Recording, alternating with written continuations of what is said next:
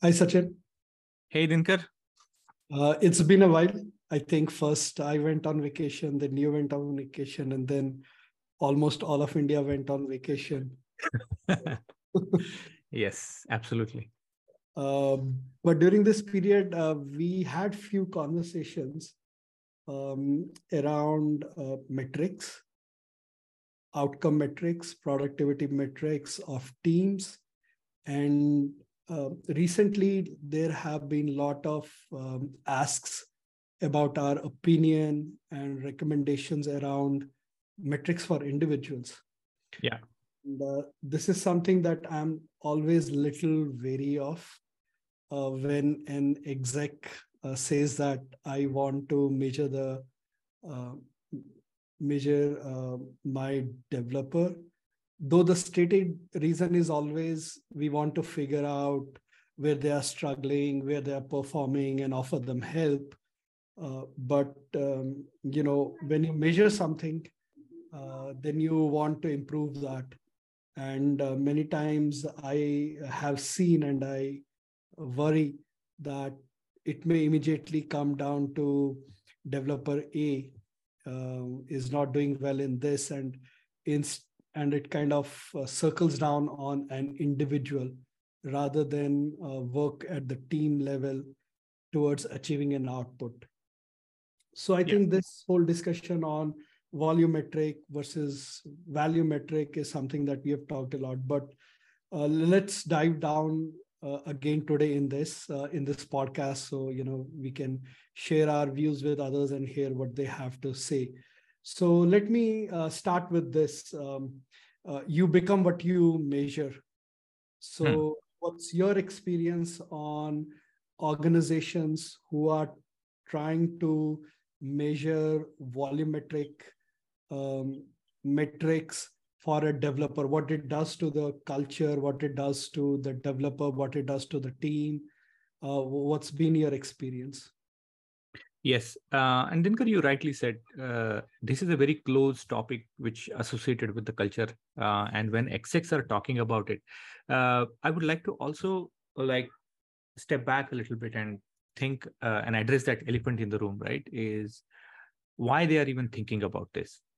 Um, and if you have noticed, lately we are talking to execs who are asking this.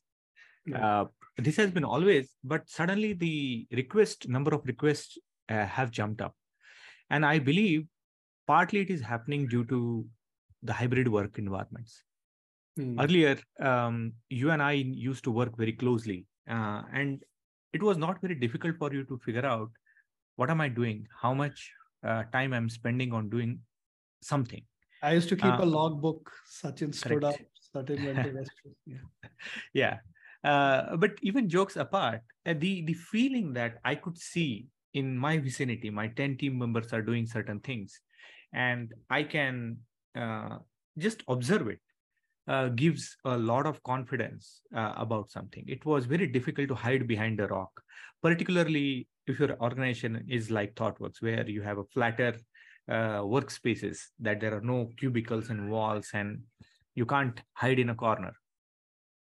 But today, there are a couple of problems which are exacerbating this thing. Is A, we are working almost remotely, and you have no visibility into what I'm doing, where am I spending my time, and I'll talk the subsection of it. But the second thing I'll get to first is, and the other thing which is causing this is a lot of people, like even I struggled with it in the beginning, is we are not super organized, or we are not super like efficient in terms of our communication with this hybrid environment with our team, that this is what I'm doing, this is what I mean, we are still working, many of us are still working as if it is like the non-hybrid era, where I mean, Dinkar should know what I'm doing, or Dinkar knows what I'm doing. This implicit expectation is also causing that problem. So these are two major reasons which I believe are uh, like creating that suspicion mindset into leaders, that they believe a lot of things are not moving in the right direction? And am I actually having people working and giving their best to my things? And the talent cost has gone through the roof, so they want to optimize this as much as possible. So I get it. It's a genuine ask. It's a genuine concern. But often in the context of software development, because that is what you and I are good at, we don't know rest of the industry, is the culture of openness and trust and collaboration is super important for us to achieve the creative output which we typically are expected to generate.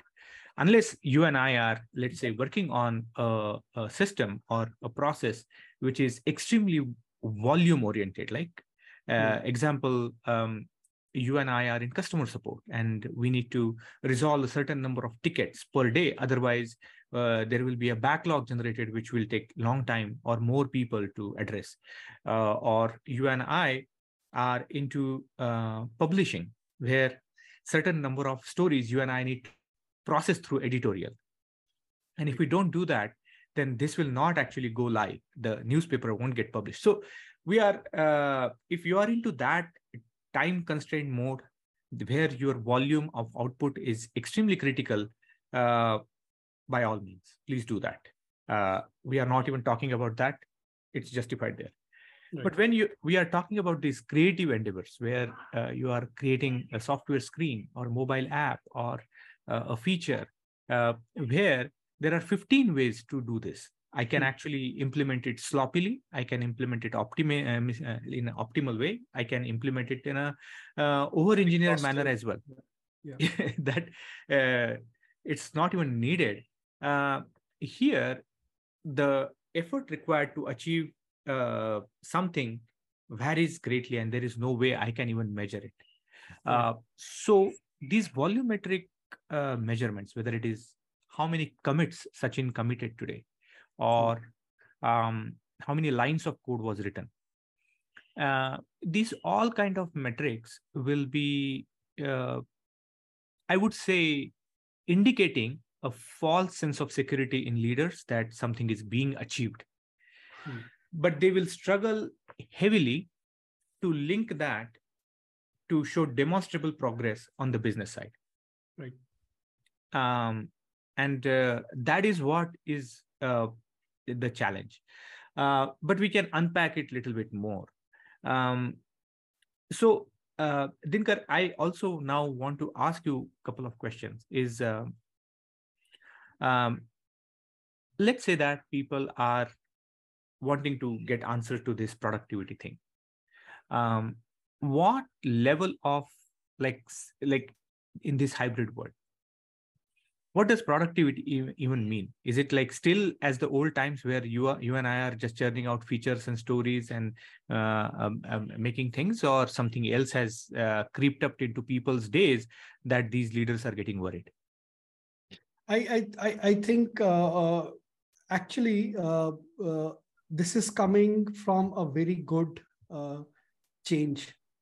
But how this changes, people are trying to understand, is very much from old methods, because that is the reference they have, right?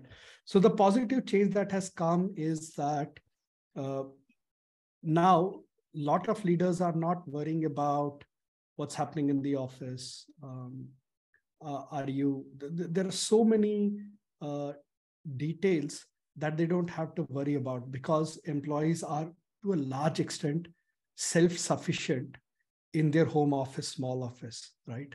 So a lot of those things are now away, right? And I, as I talk to the executives and leaders, right, I feel that there is more focus on outcome than before, because now people are saying that, I am not getting distracted by these earlier small nitty-gritties that I used to get distracted while I was in the office. I'm sitting now, and I don't have to worry about these small, busyness of taking care of these many things. Now I can focus on what are we achieving.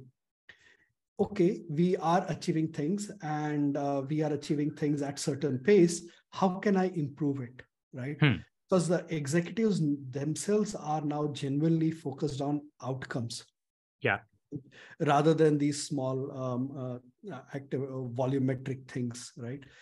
But now they want to increase the outcome, they want to improve, they want to increase the value.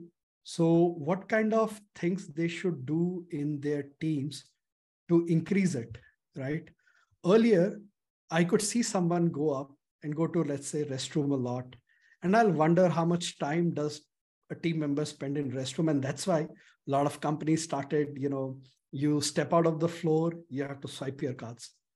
There's one story of a organization who had actually invested in a pilot of putting an IoT device under a chair, which used to measure how much time someone is sitting, right? They were doing all of these because in their mind, activity implied outcome. Now they have no idea what activity is happening, right? They're seeing outcome. The only thing in front of them is the outcome. So they're focusing on outcome. That's good. But in order to improve the outcome, what do I have to do? I fall back because we don't have the new paradigms on how to increase the outcome of a team, how to focus on the value generated by the team. We still don't have those metrics. We still don't have that mindset. So what do? We try to figure out, maybe the team is not that much focusing on activities. Maybe if I help them improve their involvement in activities, the value will increase, right? So they are having a good outcome in mind, good goal in mind, right? Rather than going and measuring people, they're focusing on outcome, but they don't have the tools on how to handle the other side of it. What kind of changes to bring in the team? And in absence of those, they're falling back on these and they're trying to double click on it, right? So every exec who has reached out and said, hey, I want to measure this. And you've been in some of those conversations. I say, why do you want to do it? What's the intention? And I feel that they genuinely say that when they're saying it, they genuinely mean it. I want to help people who are struggling. Unless I don't know because now the developers are also kind of disconnected from each other.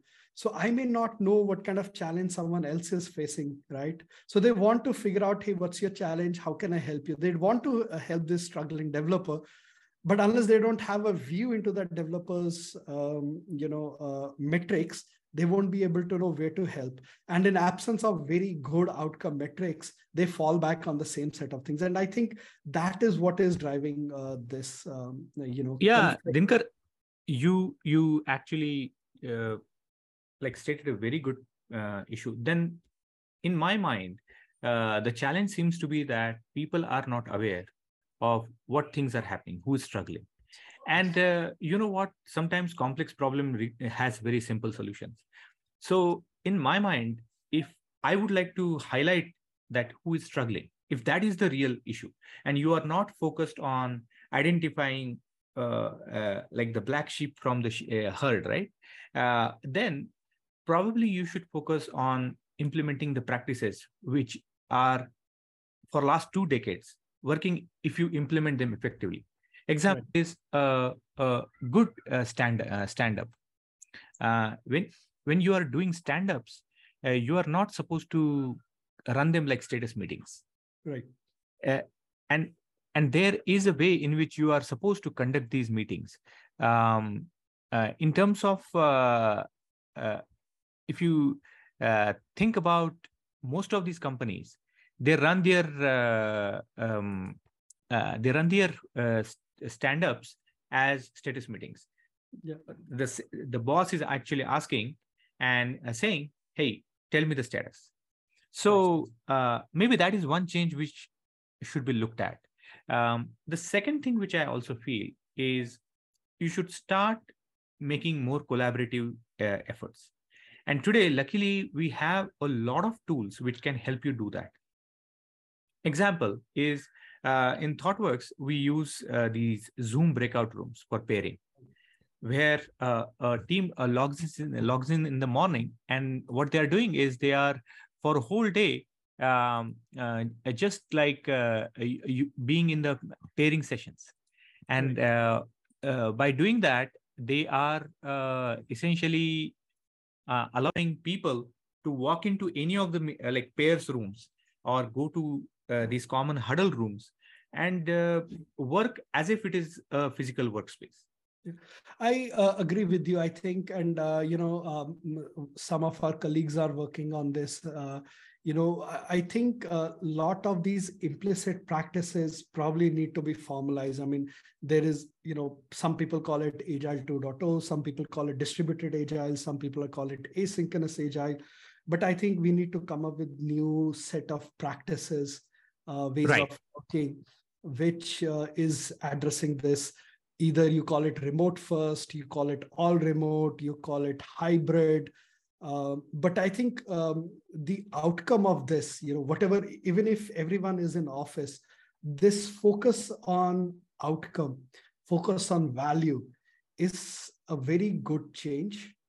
And depending upon your team, how they are distributed, how they are located, maybe some of those practices may change. You may apply whatever, but I think that is very important. And coming back to the comment that you made earlier, maybe people don't know what those ways are, what those metrics are, right? And maybe at some point we should have some discussion on that also in course of this one, on what our recommendation around those metrics are. But I want to ask one question before we go there, right?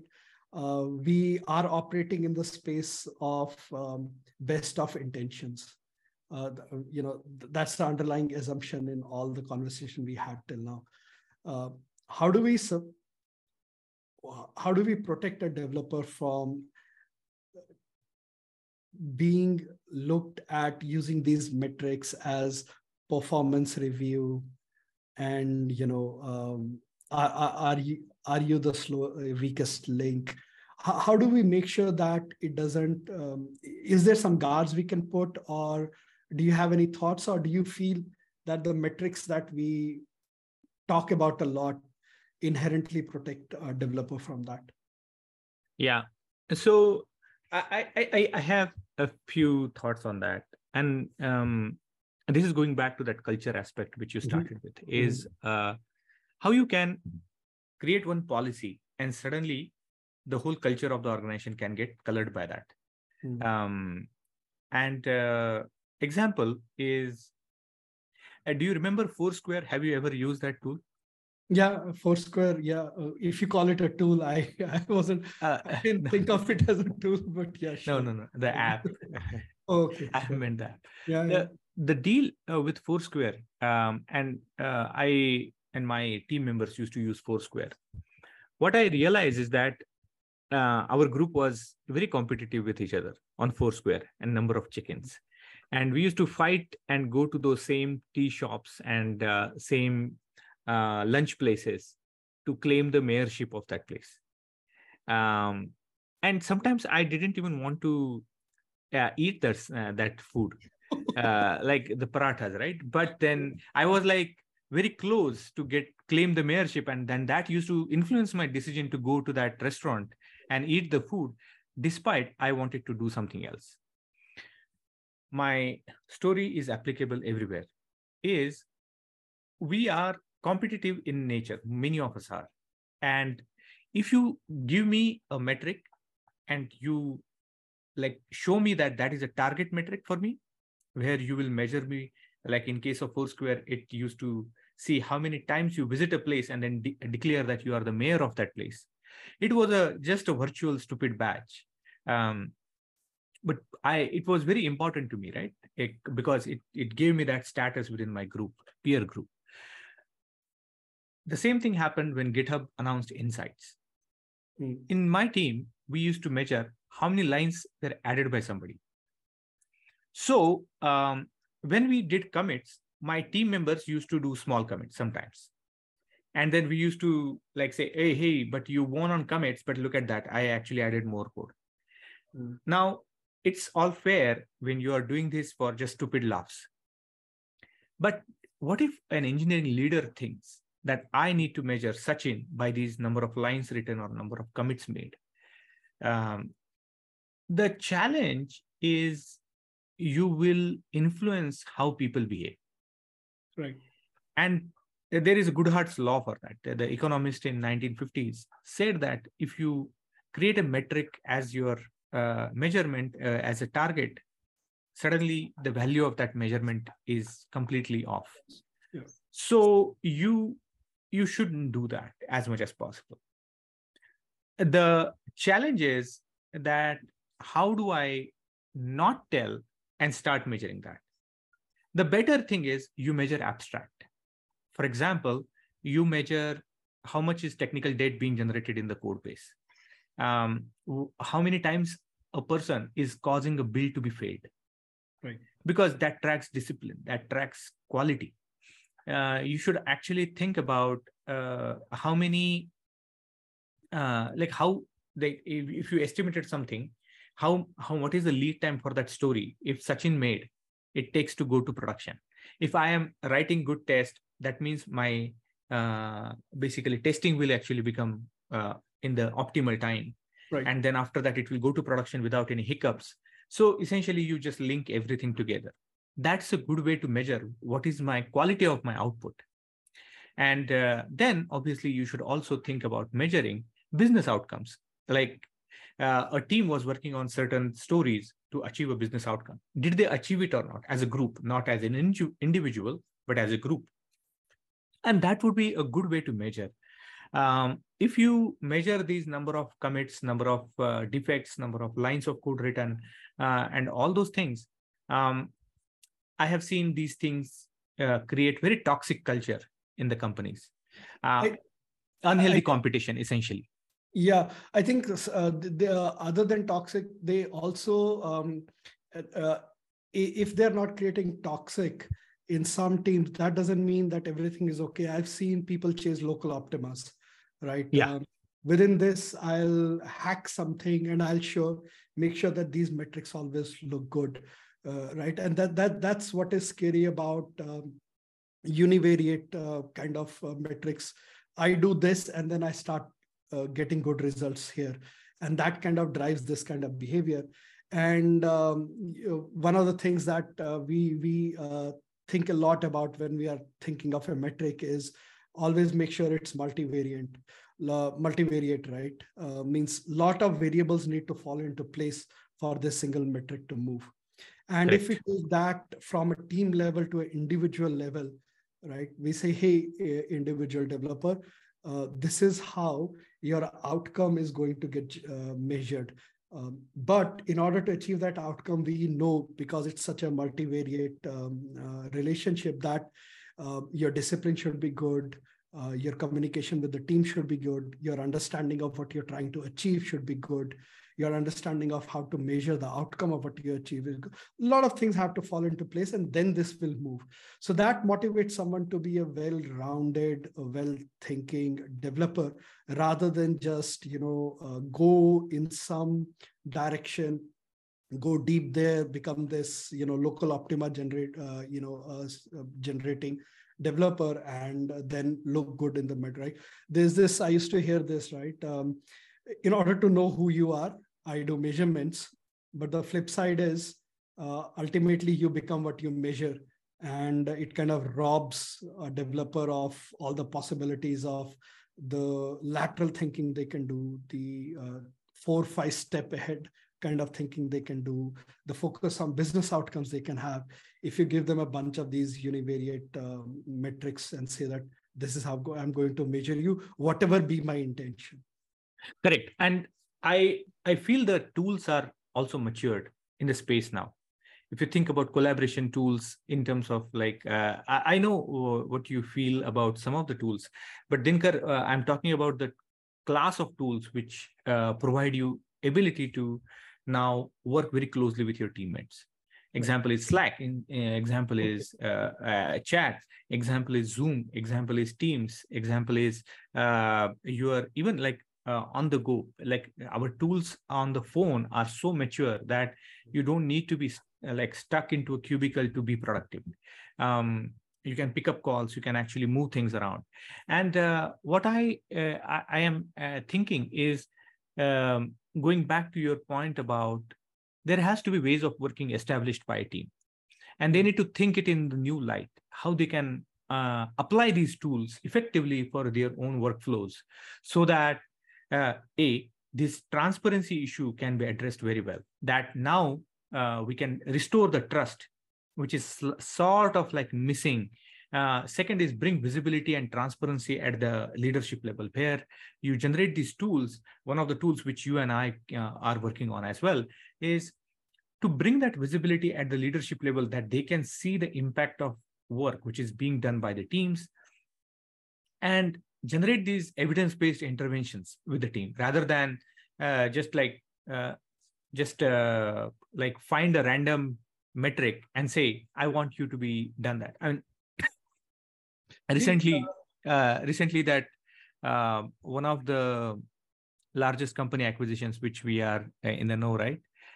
Some funny things are coming out, like 50 pages of code was printed and then everybody was up for review, and then later they scrapped that idea. But the point is, I question what is the efficacy of these methods.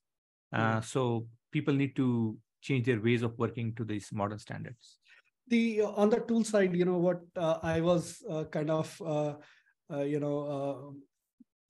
reacting to is there are these tools now that a lot of execs are liking, that give you very, they give you a very, you can double click, you can go down, and you can, the assumption there is that with all the details and all the permutations, combinations, slicing, dicing, the assumption is that there is this root cause, this mythical root cause of a problem, and you will slice it this way, you'll dice it, then you'll add this data, and then you'll focus on this person and this, and you will find that root cause.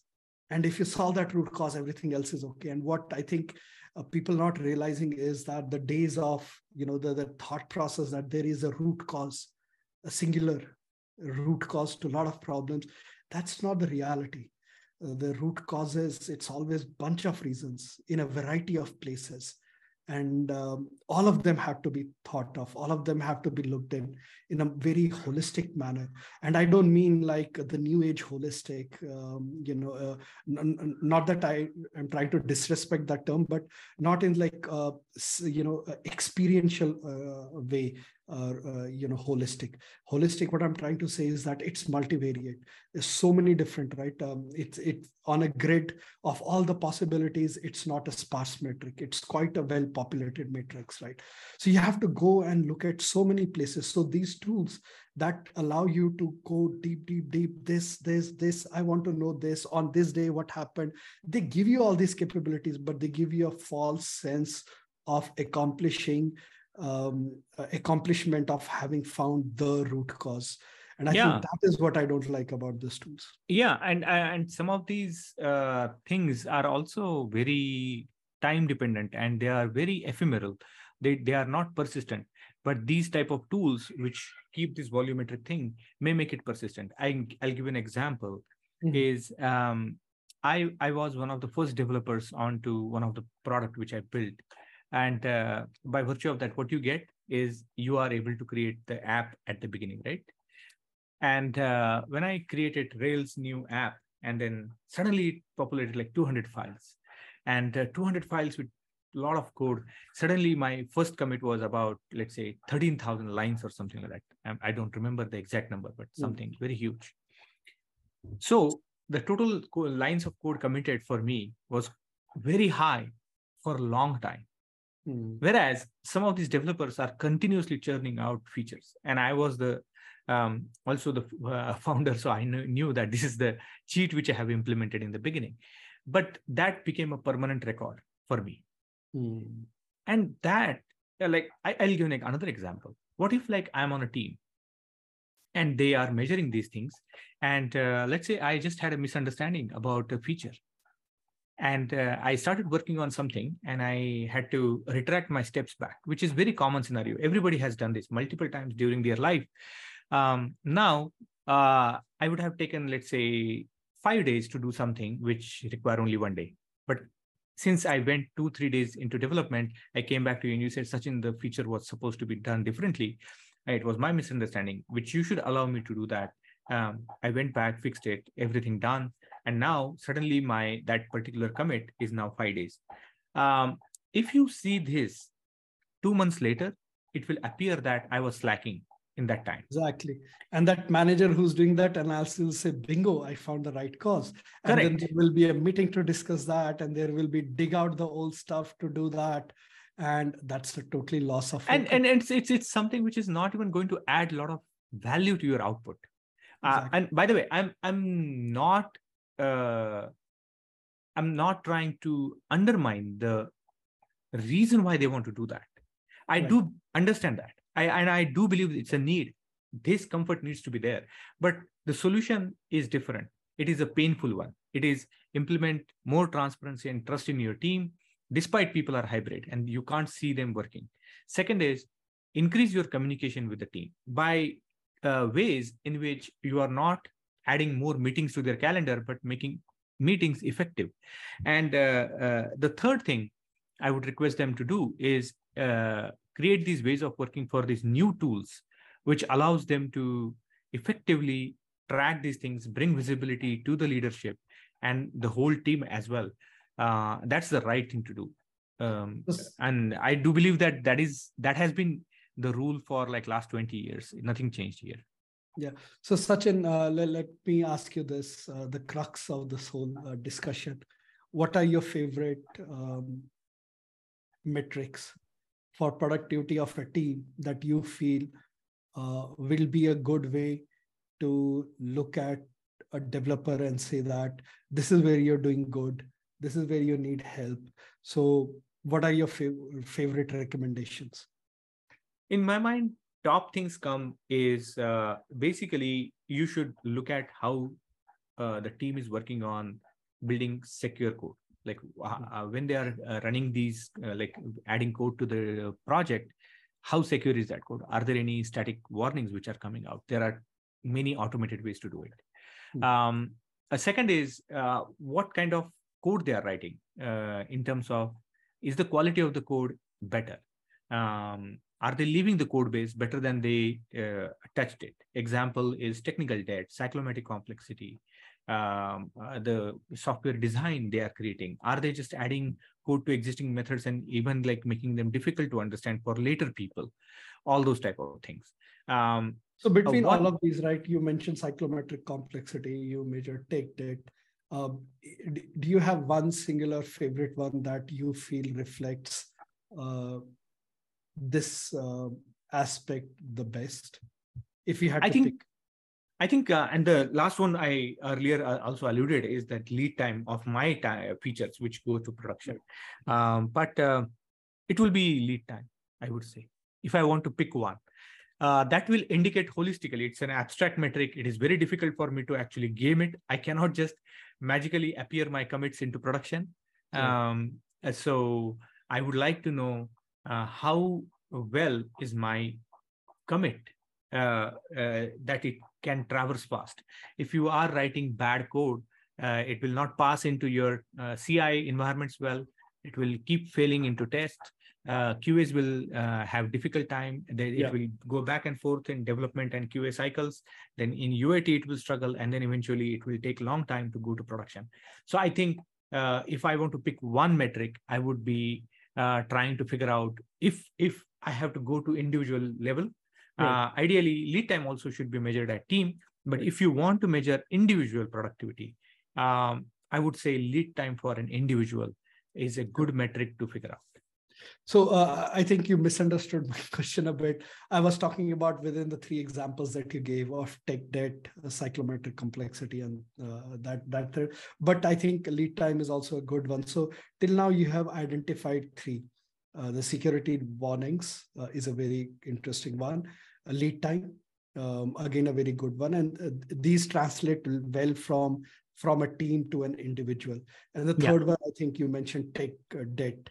So these three, are these three enough, or do you have few more that? Actually, tech debt is a class of things. So tech debt Okay. comes at the top, and then there are like many small subsets of these metrics, like psychometric complexity. Which actually which is good, right? That means that tech debt is a multivariate metric. Yes, it is. A lot of things need to fall into place. It's meta in that way, and it's a derived metric in that way. Yeah.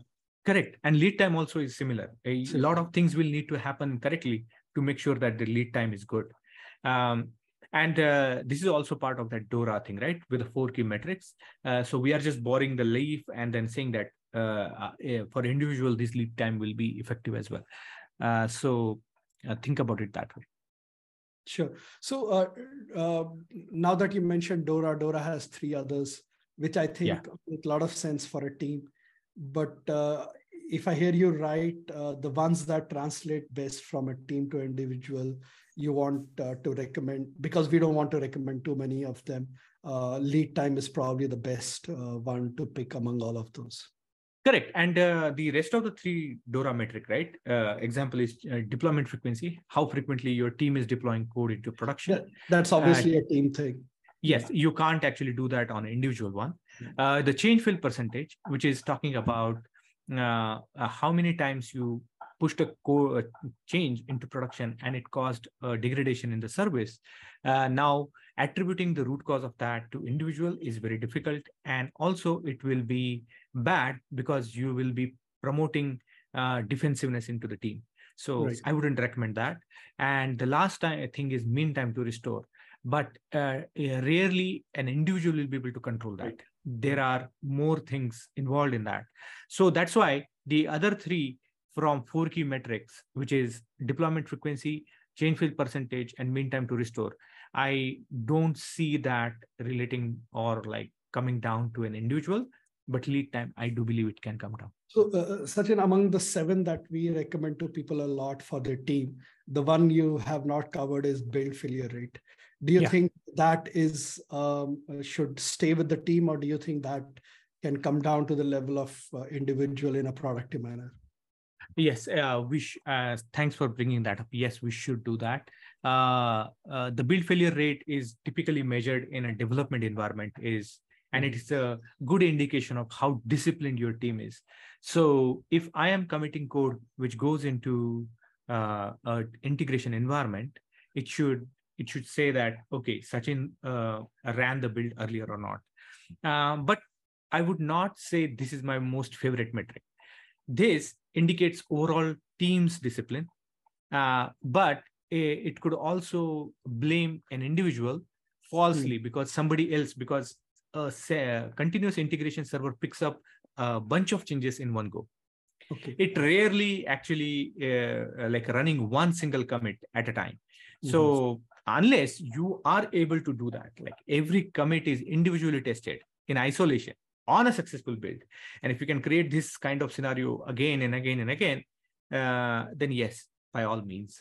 But otherwise, I would not recommend because like 5 developer commits can actually go into one build, and if the build fails, typically teams do an analysis of like what change caused that failure. So I wouldn't recommend that for individual. Makes sense. So let me summarize. Of the 7 that we recommend for teams, 3 of them translate very well for an individual because they're multivariate. They cannot be gamed, or conversely, they won't end up creating a local optima. And they reflect a lot of good things being done by a developer for these metrics. And the ones you recommended are security warnings, lead time, and tech debt. This makes it, Sachin, this makes it very real. It makes it very tangible, because I feel many times people say that don't do this, but very rarely people come out and talk about, okay, do this with the same kind of conviction, passion, and research and thought given to it. So I'm happy that while in this, I don't know how long we have been talking, while in these X number of minutes, we did talk a lot about what could go wrong if you focus too much on volumetric metrics, if you focus on an individual, what all could go wrong. But on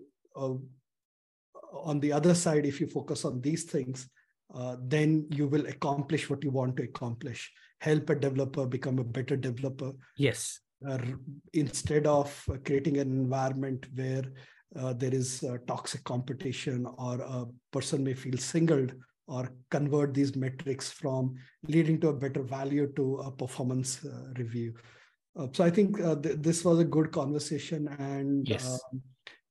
It's been a while since we had talked about metrics. We had taken the detour of assets, and I'm happy we had this discussion. Maybe we should come back to the discussion of assets sometimes later. Yes, so, we should. Thanks, Sachin. Thank you so much, Dinkar. This was fun. Yeah. Take care. Bye-bye. Bye-bye.